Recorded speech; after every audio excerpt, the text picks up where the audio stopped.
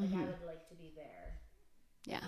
If she could pay someone to do that, I would cook. I would go and bake Right. a couple of times a week. Yeah. But yeah, like to cook, I would love to. And I don't know, because I have my great. like, waffle recipe that I think is like the best waffle recipe, and it needs to be in a restaurant somewhere. So, but I'm not gonna be telling people about it, even though I'm not the one who made it up. I like It's not my waffle Secret. recipe. Yeah. Secret I like recipe. interacting with people, but you can take out the cooking. Don't you cook at Brookside? Sure do. Paula, do you like to cook? I used to. And Yeah. then after moving to a place where it's typically 100 degrees, that kind of ruined it for me. Yeah. And eating by myself all the time too. It's just not as much Right. fun putting in the effort. I enjoy it somewhat still when my brothers are home and can cook for them. So, Yeah. But I wouldn't say I love it. Like Yeah. the Brazilian brothers. You mean. Or the like ones who are here. back from college. Yeah. They're back for a couple more weeks. So, or for my grandma and grandpa. Like I do like it some, but Yeah. take it or leave it. Cooking for yourself sometimes can be, I don't know. It's not the same as Right. for other people. And it always Yeah, feels that's like true. to make a big meal for one person sometimes can feel whatever. But Yeah. I Do guess you I like figure- cooking with Brianna though? Like, Yeah, you- like when we're trying a new recipe together and doing Yeah. something fun. That's And fun. she always knows like what's going on and like has Yeah. a plan. So that's kind of Yeah. nice and just do what you're supposed to do, you know? Like, so Right. what's Yep. next? Yeah. I've been at my parents' place. Yep. It's fun. Except for like traveling to visit different people, but for the most part. sure. So it's been fun.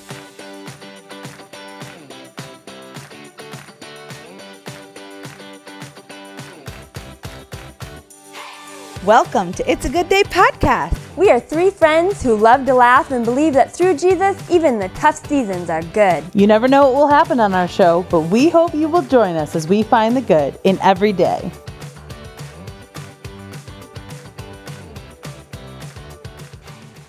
Well, listeners, we are blessed to have Paulette Cross with us today. I'm excited to hear what we end up talking about. This is Delight, and August and Wendy are both here with me, of course, and Atlas is laying on the table, being cute. Yeah, you know, all those things. Thanks for being here, Paulette. We're really excited to have you. Will you just tell us a little bit about you? Thank you so much for having me today. I am really excited about this. And as you said, my name is Paulette, and I grew up here in Lewis County. I'm the oldest of 7 children, was homeschooled.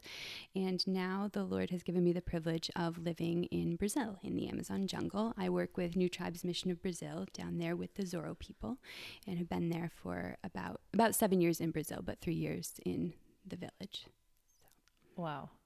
So how did that come about? Like, how did you end up where you're at? Like, were you always like, did you grow up knowing someday I'm going to be a missionary, or when did that come about? From a pretty young age, I grew up in a Christian home, so my parents taught me about Jesus from the time I was born, and I trusted in Jesus as my Savior when I was 4, and I think maybe from the age of 5 or 6, I realized that not everyone in the world knows about Jesus. And I thought specifically about the boys and girls because I was a child at that time. And so just thinking about the fact that there were boys and girls around the world who didn't know about Jesus just made me sad. And I remember that's kind of how it started.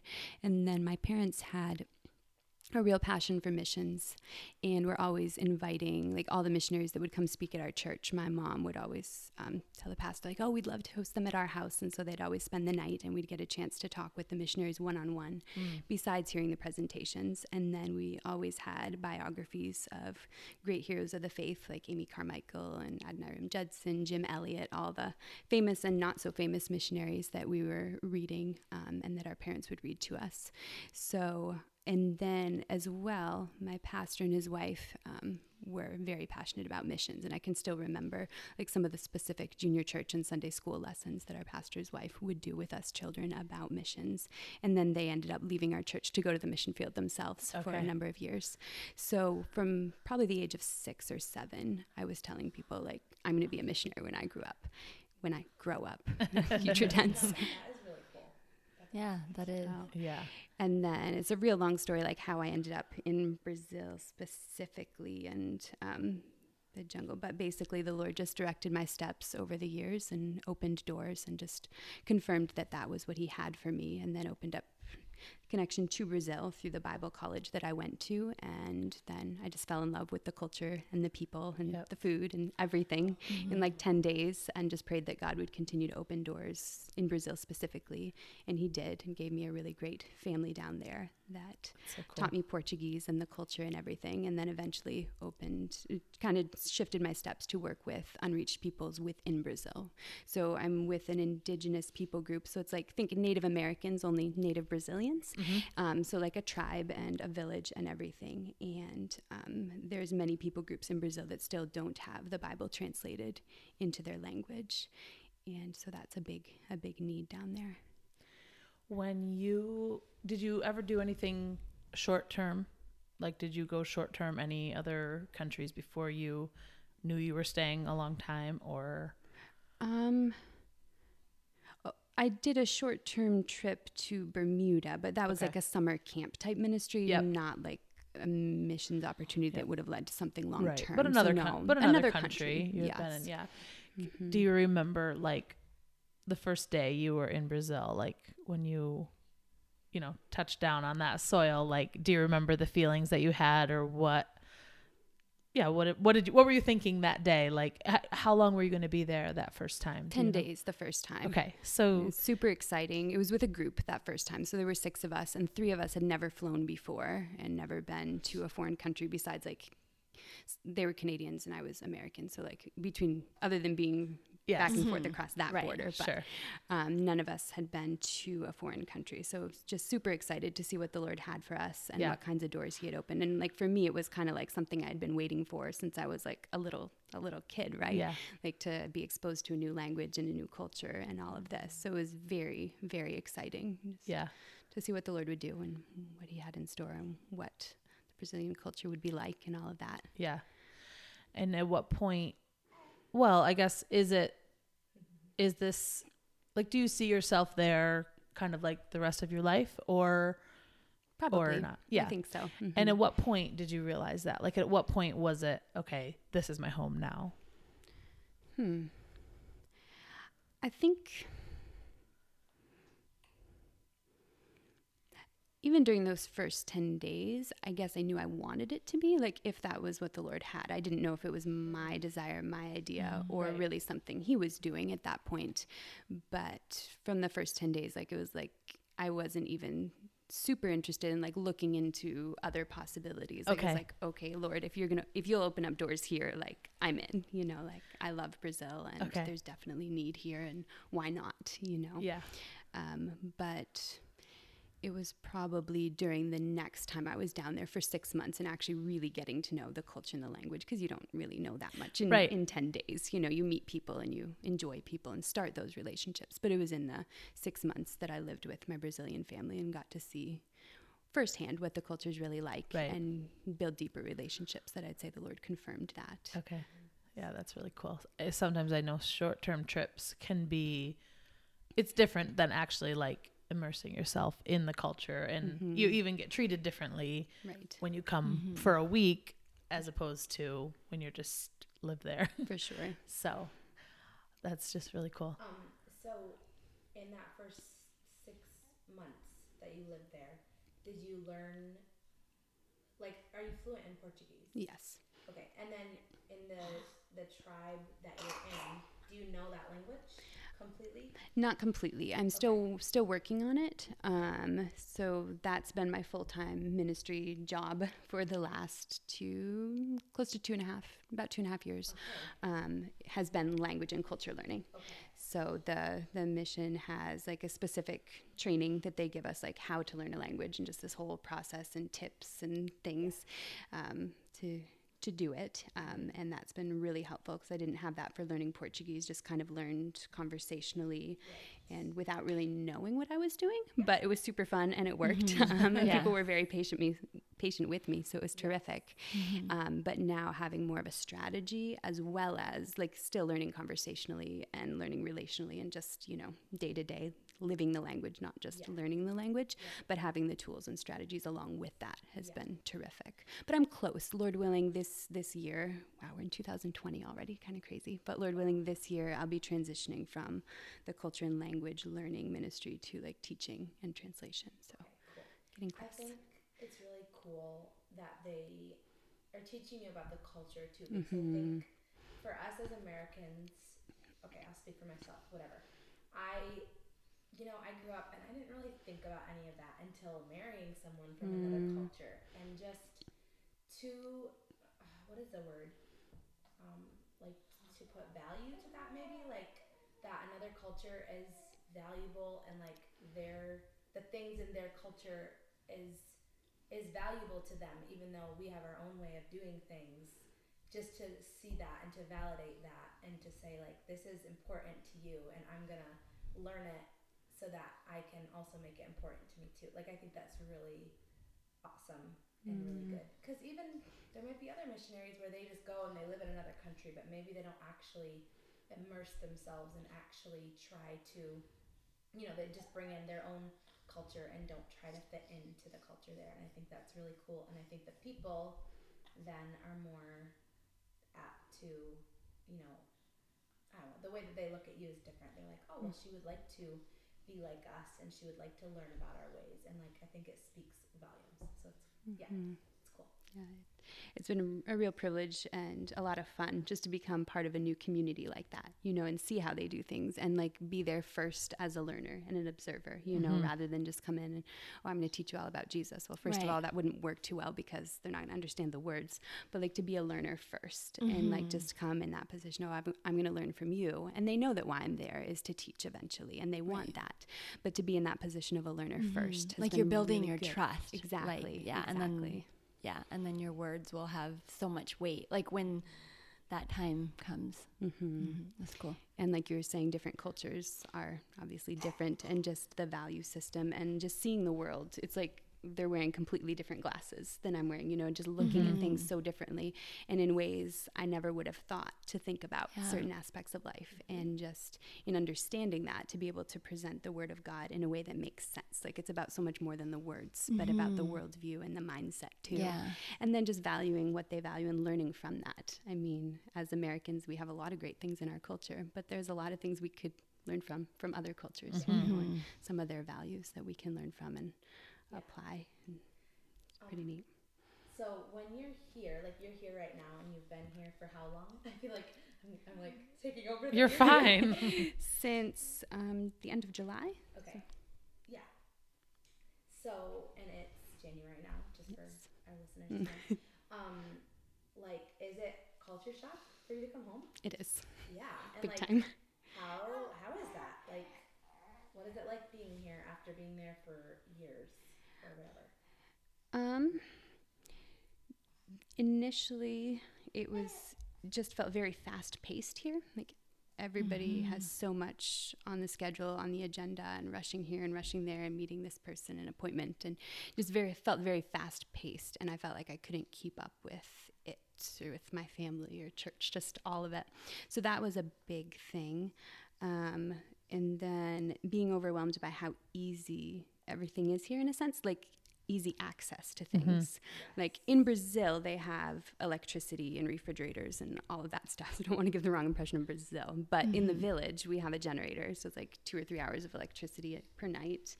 Most days when the generator's not broken and when the diesel doesn't run out. So it's like the convenience of having electricity all the time. It's like, whoa, this is great. And I don't need to save the battery on my computer to do only certain activities like work and ministry activities. I can use it anytime I want. Right. So that was a big adjustment too. Like it sounds so positive and so good, but it's overwhelming at the same time. Or like just all the options in the stores and like Amazon that you can just order whatever you want. Right. And in 2 days, it shows up at your doorstep. And so...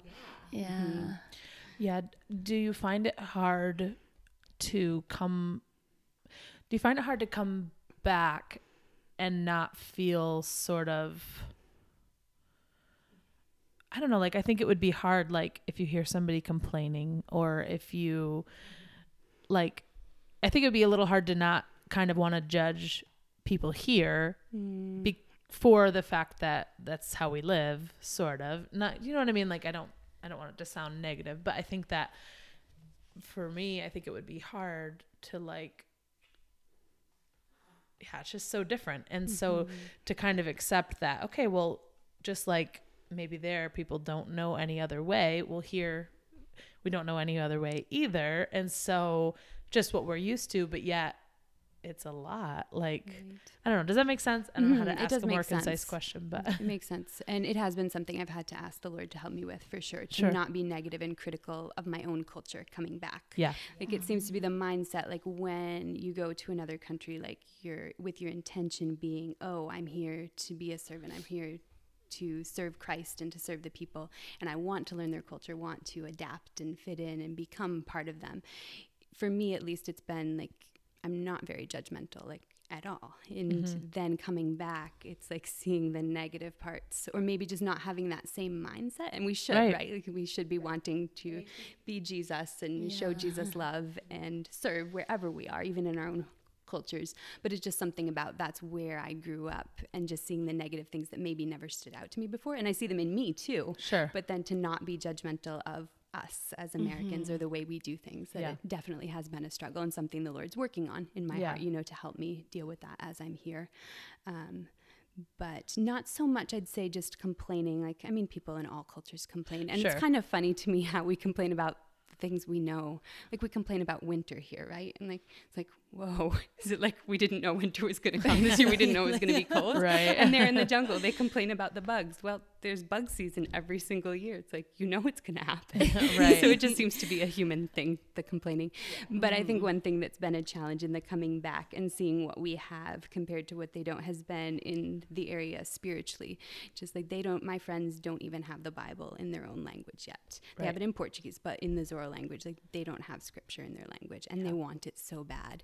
And then I come back here and we have everything, right? We have, I mean, we all have our own churches, but then we can listen to sermons from any church we want to on the internet, pretty much, and podcasts and videos and books, like, just so unlimited many resources. It just is. All the translations of the English Bible. Exactly. I don't even know how many dozens there are, right? Right. We just have so much at our fingertips. And then still, I don't know, sometimes complain about things spiritually. And not that things aren't hard sometimes, but just, or we don't take the initiative to maybe grow and use what the Lord's given us. Or we have Christian community, you know, like the community of faith, that we can have fellowship just so easily. Yeah. We can be kind of complacent. And that's been hard. And just struggling with feeling guilty sometimes, like, I have so much in my heart language, and then I don't always appreciate it the way I should. You know, sometimes maybe I don't take the time with the Lord that I could and that I want to. And then my friends are there still, just so hungry and waiting. And then there's people groups who don't even know about Jesus at all yet, to even know what they could be hungry for and what they're missing out on. Yeah. So in the village, are there other believers that you're surrounded with at this point, or are you kind of alone? Well, it's hard for anyone we can't know people's hearts for sure, course, right? But how the culture works, it's a very community-oriented culture. So a number of years ago, they made the group decision, joint decision, to stop following the old ways and start following God's ways, start following the Bible. Their first exposure to the gospel was in 1978, so it happened at some point after that, so pretty recent. Okay. So because of that, the positive is that then there's no more witch doctors, there's no more cannibalism, there's no more killing babies, and all of these things that were common before because they didn't know the truth and they were in bondage and just living in fear. So the positive side is all of that is over. But the not so positive side is, since everybody kind of made that decision together, it's hard to know who did it just because the community did that. Okay, that and makes decided sense. to follow God, and who actually understood the gospel and truly has a relationship with Christ. So, but you can know or have a pretty good idea based on people's life and the fruit that you see, as scripture tells us. So there's some friends in our village that I would say I'm confident that they know Christ, just can see that hunger that Yeah. can only be the Holy Spirit for things of the Lord. Sure. And then other people, you know, I hope, but I don't really know. And then other people, it's just hard to know. Yeah. But pretty much every Zorro person would say they follow God and Okay. love God. Yeah. That's interesting. Like, even like you're saying, we don't know the hearts of man, but you can follow what the Lord's like leading you to do. But yeah, I was wondering if you had encouragement around you, you know, if you had other people that were encouraging you in the Okay. Lord. I do have a coworker who's Brazilian as Okay. well, and she also works with the mission, so we're there Okay. together. So Nice. yeah, we have. And like with this, like, will you plan, like at this point, do you feel like you'll be in the same village forever, or like Long term, Yeah. most likely, Okay. yes. Yeah. I hope to visit other villages as the Lord provides opportunity and that kind of thing. Okay. But as far as living, it'll be there. okay? So tell us a little bit about like maybe your living arrangements, like if you live with other people, or what does your home look like, that kind of thing. Yeah, Okay. practical. So I have my own house that the Lord provided within a year after I moved down there. So that was pretty exciting to see how he provided for that so quickly. It is much cheaper to build a house down there, by the way. So that helps.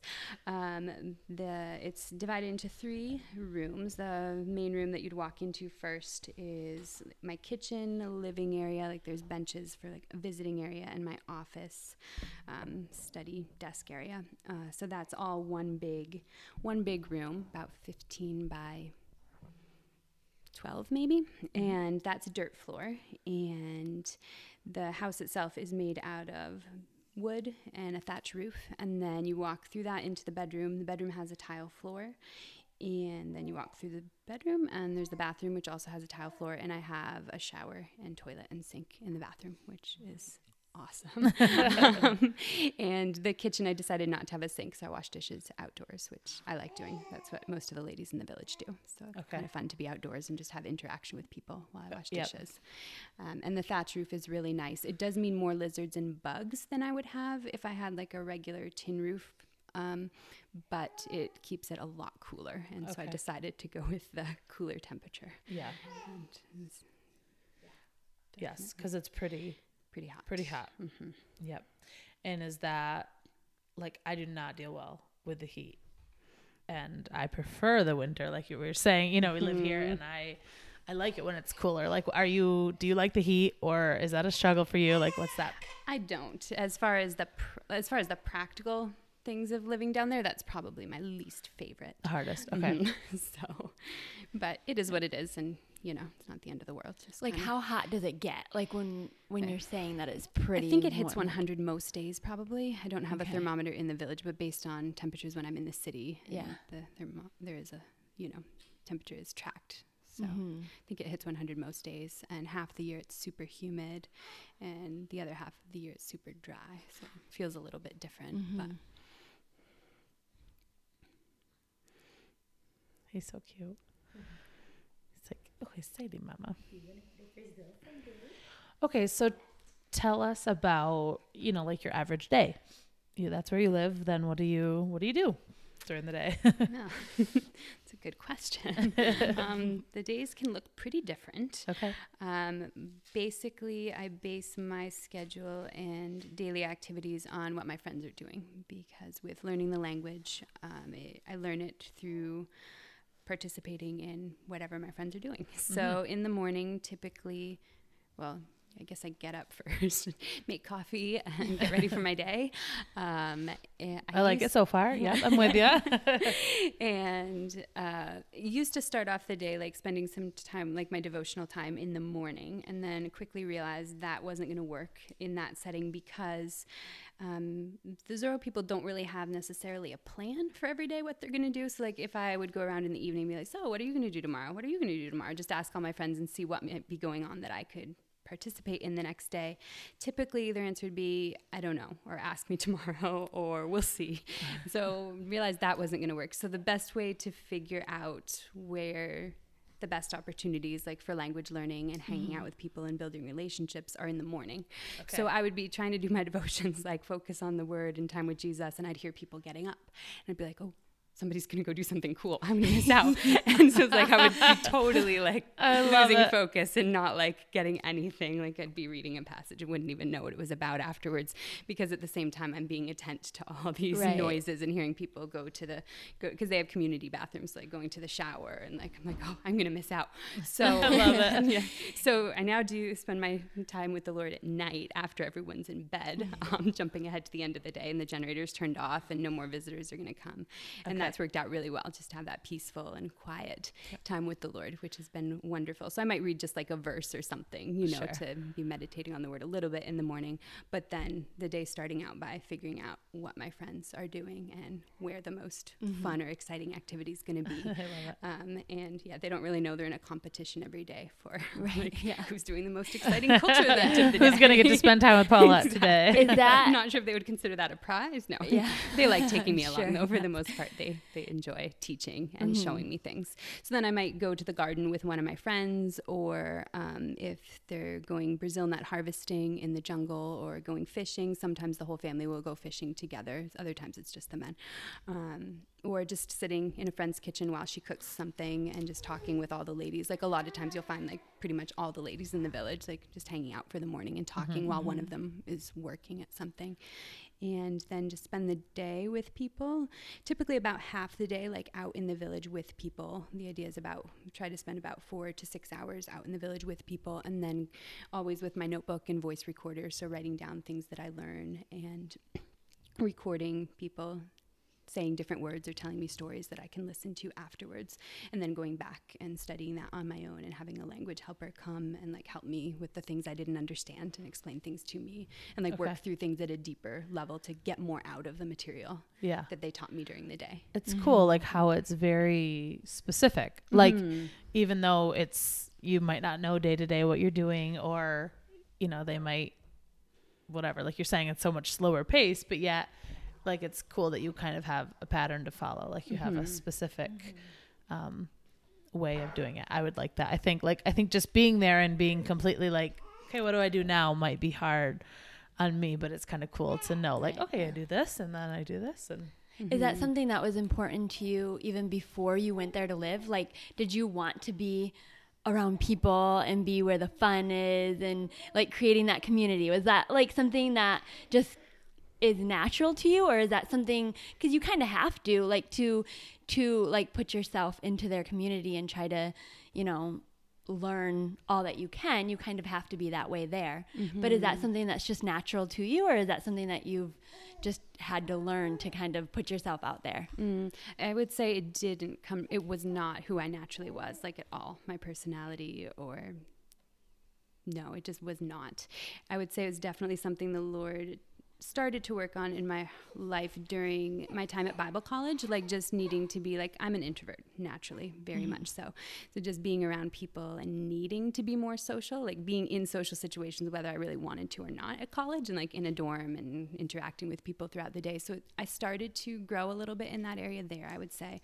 But then Brazilian culture was fantastic because they are very social, very relationship oriented, very much like, oh, be where the action is and where the people are and just hang out all day and all evening. And so I learned from my Brazilian family and the Brazilian culture in general how to be more people oriented and relationship oriented rather than maybe to-do list oriented, which was probably how I was more naturally. So I'd say the Lord definitely did a lot of work in my heart and life to help me become that kind of person. So that's kind of cool how. Sounds like my I know August is like ready to move over there. Okay, I have a question.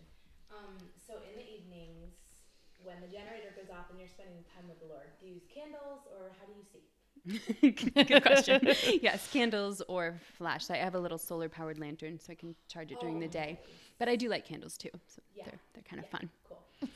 August is like, it sounds so romantic. Romantic and social. Candlelight by night. Well, since we're on that note, how do you make your coffee? Like, do you have? I have it's called Italian coffee maker, I think. They have them in the United States too. Do you know what I mean? And you like put the water in the bottom and there's like a little thingy, a little basket, and the coffee grounds go, and it just goes on your stove. Okay. So, and it's super quick.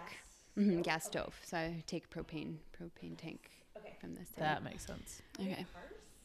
There are. I don't have one, so I catch rides with Zorro friends who have vehicles. Okay. So like to get into the jungle from like the city, like from where your Brazilian family lives, what is that process like? Okay. My Brazilian family lives in a completely different part of Brazil. Okay. So I don't typically go like from there to the village. Okay. So because Brazil's huge. So think like maybe the distance between here and, I don't know, Texas, like something pretty far. Yeah. So to the city, the closest city though from the village is about 4 hours by road.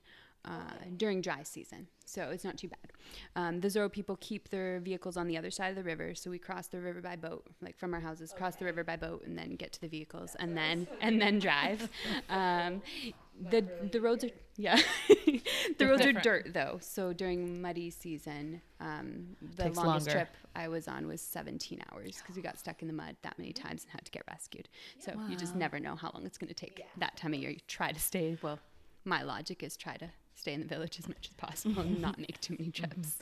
It's interesting because I'm somebody who, like, something I'm not very good at is like having like margin with my times. Like you were talking about how we are kind of as Americans and we put so much into a day and it's so fast paced. And for sure, I think that my personality kind of lends towards being that way. Like I can often have 3 things going on in a day. You know, like some people are like, oh, I have an appointment that day, so I'm busy. And I'm like, okay, your appointment's an hour. What about the rest of the day? You know, like, but I think that yes. So I'm trying to learn to do that more, you know, to have more space around what I'm doing. And, I don't know why I was saying that. Oh, I was thinking about, I was in Uganda one time. I've been there once. And about how from like the city that my friends lived to like the capital city, like nobody knows how long it takes because it totally depends on the day, the time of day, the traffic, the, you know, whatever, like maybe like I don't know, something that I thought was like a 7-hour trip. Another time was like a 3-hour trip. And I was like, wait, how far, where are we? You know, like, and I think it's just interesting. And like, it's such a different way of life, of living where you don't know how long we're here. I'm like, yep, it takes 13 minutes to get from my house to August's house. And I'm going to pick her up and then we're going to get to Wendy's. And, you know, like where that's not even here, like in a city, that's not so practical, but in rural America, you can kind of do that around here. But yeah, it's just interesting having to adjust to a completely different way of doing it. And like you're saying, sometimes it's 4 hours, sometimes it's 17 hours. Well, if you'd have to miss your later appointment, if that's what happened, like obviously on a day like that, you don't have anything else planned. Probably you're going to the city, but So you get in a boat and you go from a boat to a vehicle and then you drive however long into the city. Okay. And so the city that's 4 hours, typically, took you 17 hours. That's crazy. And when you say boat, like what kind of boat are you? Like canoe-ish or like? Ish. They're like those flat bottom, like metal boats, like flat bottomed, but like just they're a little bit bigger than a canoe, but not like huge. And you can put like a motor on them if you want to. like a motorboat, like at Beaver like Camp. The back is But it's Like flat. the back is. Oh man, I'm so bad with like we use these all the time. There we what go. they're called, right? It's like like that's a bad. That's Yeah, sort like the of- back is like isn't the it back like is this flat. sort of? Yeah, like the back is flat and the butt. Are those called rowboats? Okay. Okay, yeah. Okay. And you can put like an outboard motor on the back if you want to Okay. go faster, but you can just row them. So too. like how many people at it like would be on it? Well, just to cross, because since it's just for crossing the river, we put quite a few in them. Well, no, we've gone on longer trips before too. We've maybe put 15 people in them, including children. Oh, wow. So, like some of the 15 people are children, not Right. 15 adults Right. plus Yeah. kids. So yeah, or like on the way back from the city with supplies, like crossing with a few people and a whole bunch of supplies. So it's a lot of weight that go in them. It has a hole in it, so like people are like bailing on the way. I love it. It's never tipped that I've seen or heard about. So Yeah. they're good. pros. They know what they're doing. That's when Right, you're glad yeah. to have friends who've got the system down. Yeah. Oh, It's- yeah. As for long as you're sure. with them, you're safe. Same in So- Ukraine. When we went there, we would take these hockey bags. Like everyone on the team would have a hockey bag because we could fit more in it. And when we got there, I mean, there was maybe like 12 of us, and then we all had these like hockey bags full. And they would show up in like one van, and I'm like, okay, so there's like 3 of you, there's 12 of us, there's 12 hockey bags, and they didn't think anything of it. We just pile the bags in, like it just works, like, and it's just how they do it. Like, 7-hour car trip still. Yes. So it's similar to what Wendy asked. Like, how much of a different way of life and immersing yourself in that culture and living there and doing life there, like how much of that kind of comes naturally and how much is like, okay, this is really a challenge, but I feel like that's what God's asked me, so I'm doing it. Like, when you talk about it, you definitely sound like it just comes natural, which is awesome. But I would imagine that it's not perfect, probably. I would imagine there's things that are difficult. And it probably took a lot of time to even be able to say that to make it seem like natural. Maybe. Maybe not. It's a good question. I guess one thing that probably did come naturally is, like, even though I'm an introvert and like saying maybe being super relationship focused and always wanting to be with people and that kind of thing was something I've learned. It feels natural now at this point. Like, I think I lived in Brazilian culture long enough that a lot of that had changed by the time I went to the village, if that makes sense. So it has felt more natural there because I had done it before and kind of learned it. So it had been something maybe not originally natural, but it kind of feels natural now. But I always enjoyed people ever since I was young, just maybe more of a one-on-one type person, you know, and I liked asking questions and learning things and finding out new ways to do things and new culture, new foods, new recipes. Like, I mean, that's, every culture has those things, right? So those parts of it came very naturally, and just wanting to meet people. And then something I discovered when I'm in a new culture and surrounded by a new language that I don't understand anything, it kind of drives me crazy in the sense, like, these are my friends and like we already are establishing a friendship, but I can't understand them. So like I want to learn their language. And so that's very motivating to me. And so that came really naturally, language, I would say. And that was a huge blessing that I didn't know about beforehand because I'd never really learned a language. I tried to learn Spanish in high school, but didn't really get too far. So that part of it probably came naturally, the enjoying learning and wanting to learn and be with people and participate in things, you know, rather than just sit there and do nothing, but wanting to be part of what's going on. What else did you ask in that question? Like, is that... Yeah, I you were think I was just asking, wondering, or- like,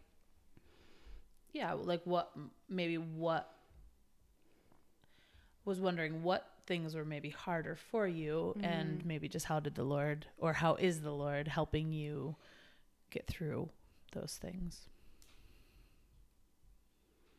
As far as the language and culture learning part of it? Maybe any of it. or- Living far away from home. Obviously, you said that you were kind of always shooting towards that, but yeah, just the differences. But yeah, maybe that answered it. Okay. I was curious how similar. What is the name of the new language you're learning? Zorro. Zorro. How similar is Zorro to Portuguese? Nothing. Not at all. Not even close. It's just like. Okay. So, would you say something in Zorro for us? Sure. Abe unga meta ewekalia aira. So I love it. I just cool. said, I'm happy to be with you today. That's great. It sounds like a really pretty, like, song. It Like, is. It's a like- tonal language, so they Yeah. actually have different musical tones in their language. That's what I was thinking. Like, it cool. reminds me. This is gonna sound silly. It reminds me of Chinese or Mandarin or whatever a little bit. Wow, even that's though, really cool that you picked up on that. because I could tell you were like Yeah. Well, Mm-hmm. it's crazy. So they don't, like, no one in the village that you live in, none of them know Portuguese? Many of them know a basic level, like to go to the city and buy things, and to be able to converse with people about basic stuff. Many of them can do that. I'd say probably from the age of maybe 45 and down, they could handle like basic situations in the city. Above the age of 45, not much Portuguese. And then there's 2 people in our village who I'd say are pretty close to fluent in Portuguese, and then the women don't understand much. Like they do high school classes in Portuguese, and my friends have told me like we don't really understand what the teacher is saying, and the men understand and we don't. They've told me, and then the children and older people not much Portuguese at all. So. But then even the ones who I said are pretty much fluent, like to be able to talk about deep things, like a real heart-to-heart conversation, or talk about spiritual things and the Bible, that is a whole nother level of language that we've had some conversations that have tried and then realized afterwards it just wasn't really getting communicated. That's hard. It is. Like one time, this guy who I would consider pretty fluent in Portuguese, he was translating a sermon for a visiting missionary who preached in Portuguese in the church. And the guy that I'm saying is close to fluent, translated for him, translated the whole sermon. It was about sanctification. And afterwards, he goes to talk to this missionary. And my language skills weren't very good. This was well over a year ago, so I wasn't understanding a lot of the translation or whatever.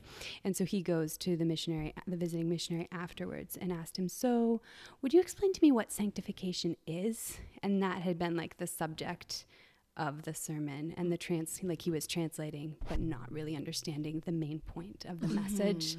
So that just goes to show like why they want scripture in their language and why that's such a big need, even though there is some level of Portuguese. Like they're not a bilingual people group, because you'll find that in some places in Brazil where a people truly becomes bilingual, where like they just use both languages equally, but it hasn't reached that point and probably won't. So like the kids that are growing up, like what is like the education like there? They have a school in the village for children up to 4th grade. And I think of it as kind of like homeschool, where the teacher gets paid because all the kids that she's teaching are her nieces and nephews or her kids. So which is kind of cool because it's just a very small village and everyone's related, right? So she's getting paid by the government to like teach. So it's kind of paid homeschooling. It's kind of cool. Nice. And then from 5th grade to 12th grade, they have another, like it's also government run, but Zorro people are paid by the government to teach. Except they try to have at least one Brazilian who does classes in Portuguese. So they do try to have a lot of the classes in Portuguese. So theoretically, kids can grow up fluent. Right. Okay. Doesn't necessarily work out that way, but that's the idea. And so that school is run like a boarding school. So like the children come and young adults come from different villages for 2 weeks. And so they stay outside of our village, which is one reason for us being in that village, because we have contact with all the people who come in for the schools. And they have school in session for 2 weeks. And then the teens and like all the teachers have to come live there too, obviously, for 2 weeks. And then they all go back to their villages and do normal life, and then 2 weeks. So they have like 7 or 8 2-week sessions throughout the year. Okay, cool. So. Yeah, that's what I was curious about, if like the younger people are growing up being able to learn Portuguese as well. Yeah. They definitely are exposed and have some opportunity. Yeah. If they want to learn, they could. Yeah. Mm-hmm. The other thing I'm curious about is how many people live in the village? About 40. 40. Wow. There's about 800 Zorro people altogether, and our village is one of the biggest. Okay. Wow. So like are the houses close together? Very close. Okay. Yeah. Like if I'm having a conversation with you in my kitchen, my next door neighbors can totally hear what we're talking about if they're interested. And that's totally acceptable in that culture too, is like eavesdropping on. Like, oh, I other heard people. you say Yeah, such and exactly. such. That's totally fine. So with 40 people, you probably can know everyone. Oh yeah. Yeah, You can- okay. I mean, you can see everybody pretty much every day. Yeah. You know, like if 3 days go by and I haven't seen a certain person, it's kind of unusual. You know, like, oh, I've got to see so-and-so. I haven't seen her for 2 days, you know? Yeah. So, which is fun, just that closeness and Yeah. the That's community. And It's very cool. So the do they teach outside, or is there like no, any- they have buildings. they have a school? Mm-hmm. Okay. Yes. That's just a school, or is it like a multi-purpose building? In the village, it's just a school for the younger children up to 4th grade, and then the the school for the older kids, they occasionally use it for other things, but it's pretty much a school. It's cool. It's also interesting. What do you wish, like, that Americans understood better about just even the mission field and missionaries and just that whole subject? Do you call yourself a missionary? I do. Okay. I thought so, but I was just curious.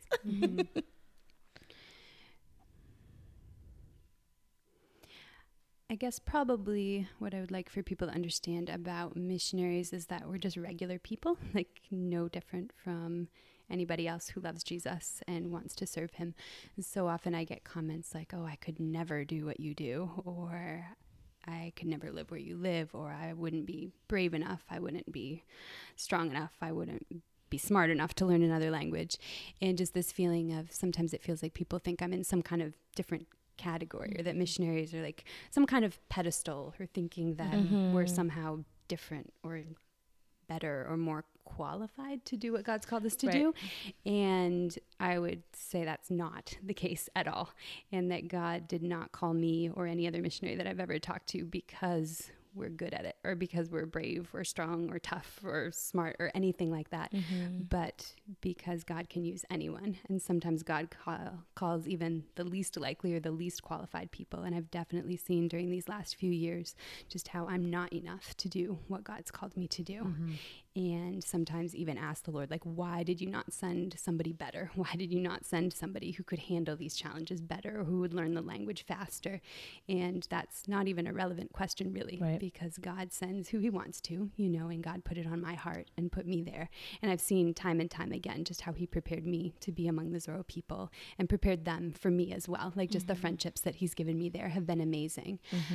But just hoping people would understand that God can use anyone. And if he puts that desire in your heart, or even that idea of, I wonder if maybe I could do that. Well, you can't, but Jesus in you can. Right. And that's what it's all about. And that I can't do what I do either, if that makes sense. But in my weakness, that's a chance for God to show what he can do. And when I'm falling apart and feel like I can't handle it and can't go on, that's when I know it's Jesus more than ever. Because if it were me, I would have maybe given up. Actually falling apart, right? So, right, exactly. Not just almost. So That's such a good reminder. Yeah. And just that the need out there on the mission field, and not just in Brazil, but around the world. Like when Jesus said for us to pray for the Lord to send more workers into the harvest, because the harvest is great and the laborers are few.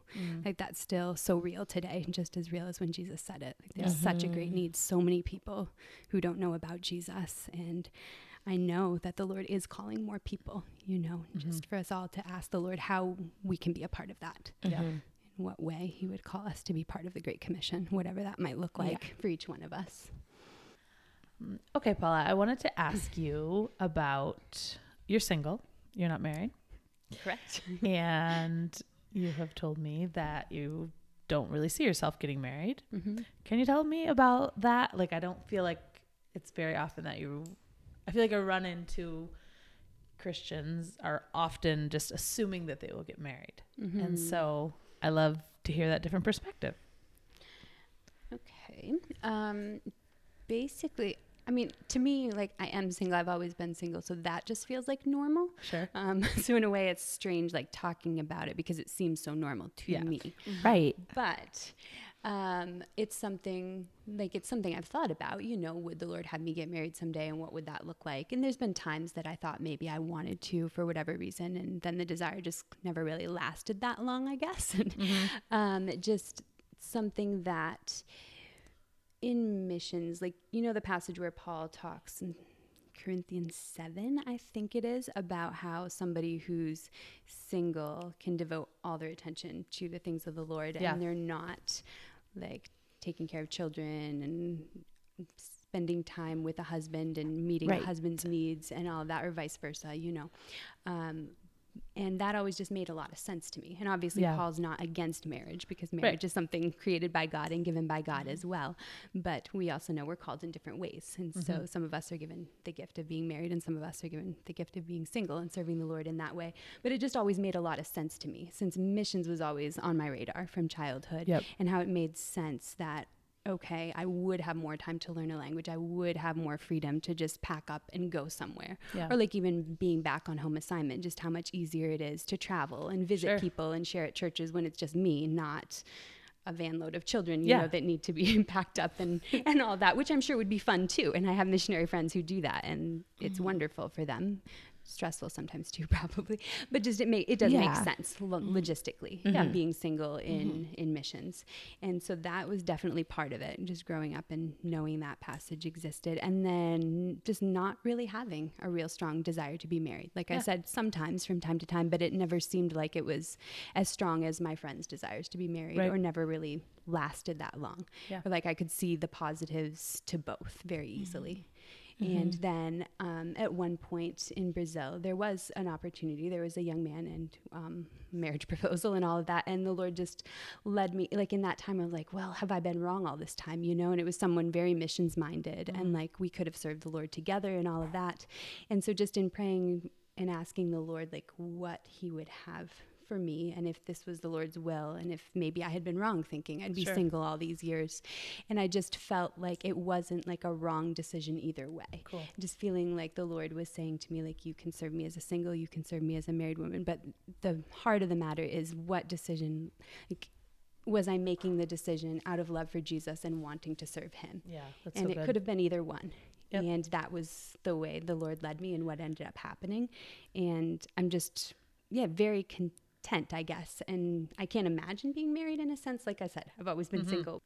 So marriage isn't something I'm opposed to. You know, if the Lord brought it into my life and made it clear that that was his will for me at some point in the future, like I would be obedient and probably excited at some point about it, you know, I would imagine.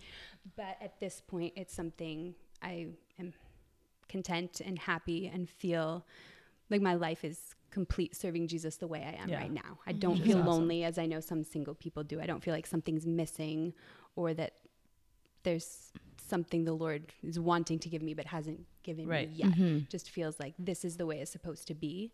And it's not something I'm looking for. That's if good. that makes sense. Yeah, That's I think awesome. that makes total sense. And I think that that's good. Like, I think that we all need to live whatever our position is. Like, I often compare like singleness even to like childlessness, you know, like it's not exactly the same, but I identify sometimes with people who are single and desire to be married, similar to not having children and desiring children, because you still have to, like, the best is to serve the Lord in whatever position you're at and wherever you're at, and to be content, even if sometimes you might desire something different, and sometimes you're just willing for something different if that's what the Lord is bringing. But I think that is most important.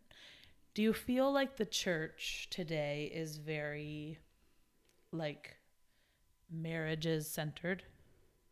Like, do you run, as someone who's single, like, do you run into that where you're like, I mean, it's probably different because you live in a completely different culture, but like where everything is kind of geared towards couples, or like, do you feel that?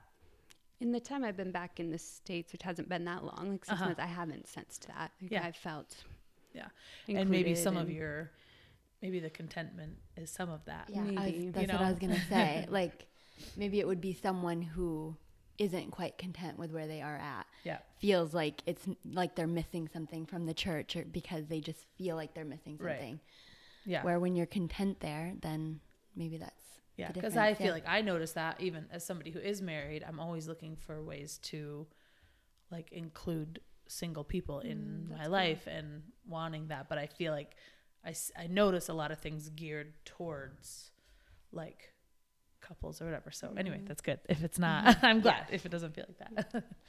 All right, Paulette, can we talk a little bit? We all have things in our lives that are difficult. And would you share a little bit about what you have learned in through hard times in your life?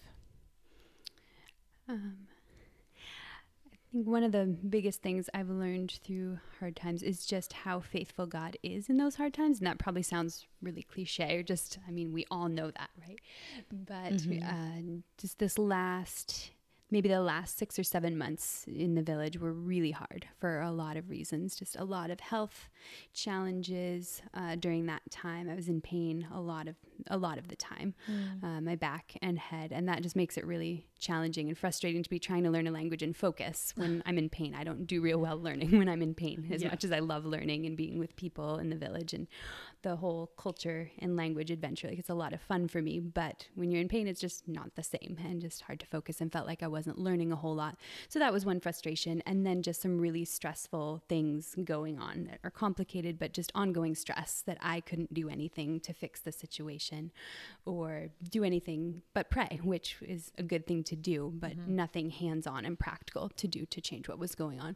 So just dealing with this ongoing stress and just getting really discouraged and feeling like I just didn't know how I could keep going, and trying to focus on Christ in the midst of all that, but just feeling so weak emotionally and spiritually and physically in all those ways. And we know that all kind of goes together, right? And at one point, probably in February or March, just feeling like I wish I had never even come to the village. I wish Jesus had not even brought me here. And that was a scary thing to think, because I'd been on the mission field for 7 years altogether and had never even had that thought cross my mind, like just something God had given me such joy in all that time. And then all of a sudden to be so discouraged and not really understand why, and sick and all of this. And I eventually kind of realized through prayer and reading scripture that probably a lot of what I was going through was actually spiritual attack. Like, I was thinking, oh, why am I sick? And doing blood work, and all the results came back perfect, and things like that. And just realizing, okay, we know we're in a war. We know that we wrestle not against flesh and blood, but against principalities, against powers, against the rulers of the darkness of this age. And so I knew that the stress and the people who were causing that stress, they're not the enemy, right? They're not the problem. But the problem is the enemy wanting to discourage me and destroy me, because if he could, especially at the stage where my Zorro friends have invested their lives in me and teaching me their language so that I can teach them the word of God, what better time to get me discouraged and not even want to be there. Right.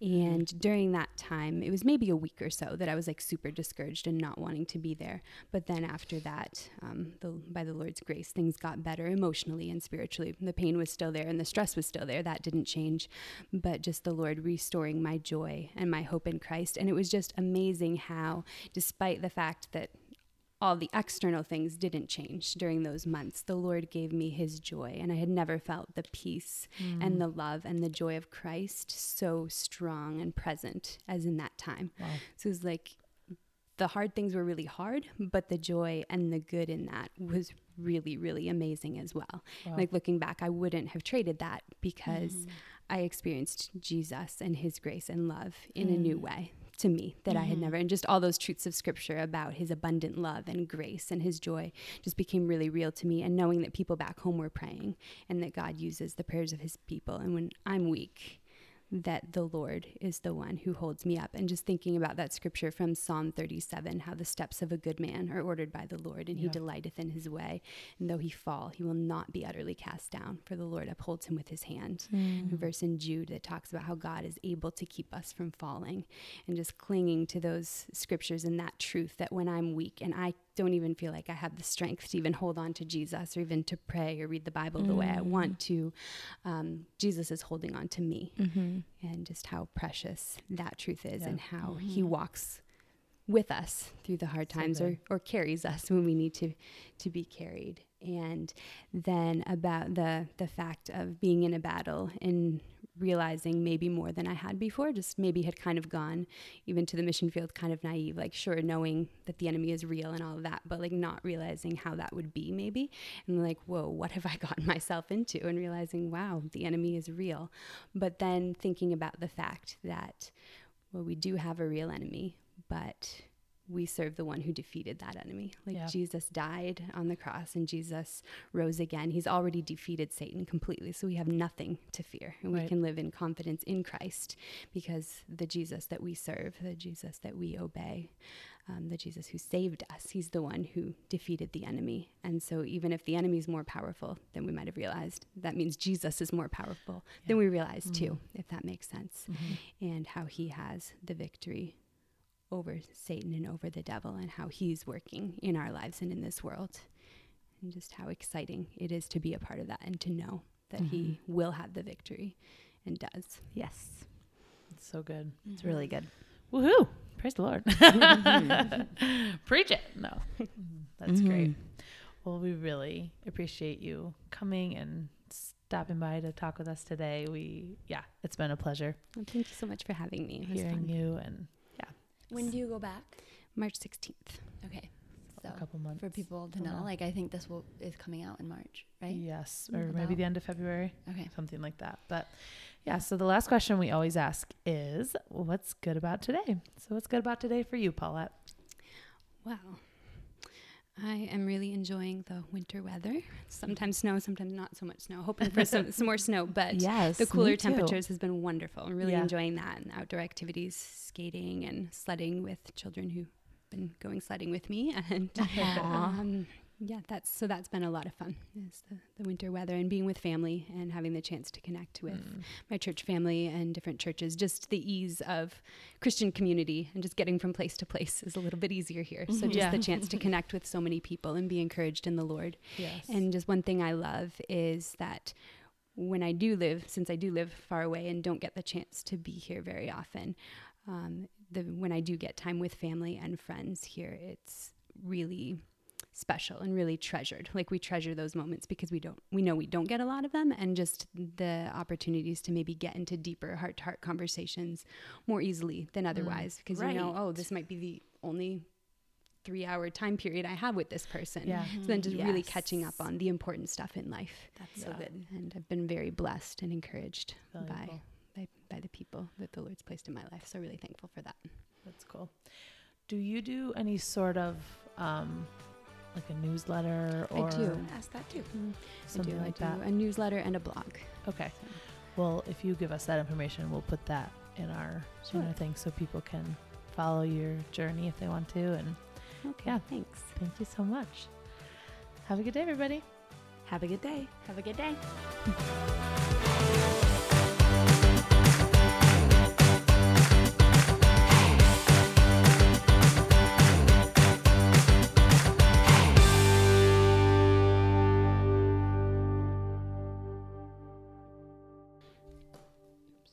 It's all good.